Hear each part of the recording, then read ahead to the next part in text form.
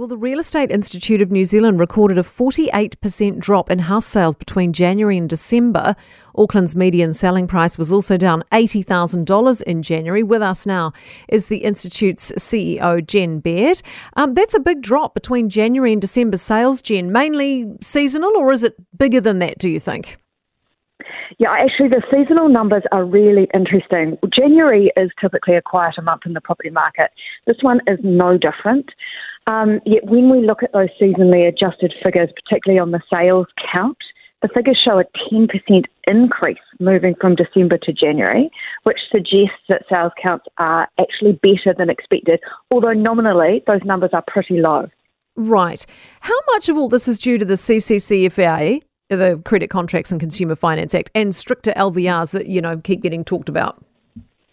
Look, that's a great question. I think there are multiple layers of impact here, and it started, way back with the LVRs and, the disincentives for property investors. But in the last 12 months, we've seen a significant change in the economic conditions in general, and really it's rising interest rates, cost of living, the impact of inflation, all of those things. We've seen that play out through the last 12 months, and January is just still feeling the impact of those. Right. What would be your advice to property owners who may be looking to sell up?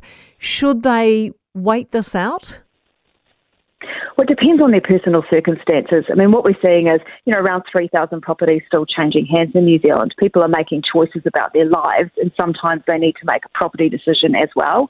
I think the most important thing is to talk to your local agent, really understand what is going on in your backyard, because there is regional and suburb variation across the country, and then just be realistic and patient. Right. And I guess there's always the argument, you sell in a low market, you're also buying in one. Yeah, absolutely. And we can see that from a buying perspective, if you can get your financial ducks in a row, there is so much choice out there at the moment. I mean, the number of properties for sale in New Zealand is up nearly 40% compared to this time last year. Property is on the market for longer, so buyers have got more time to do, to look for what they're after and do their due diligence. So a good time to be a buyer if you can get your finances sorted. Should we expect sales to increase again in the coming months, do you think? Look, that is the million-dollar question, isn't it? I mean, I think what we know is that we're likely to see further increase in the OCR.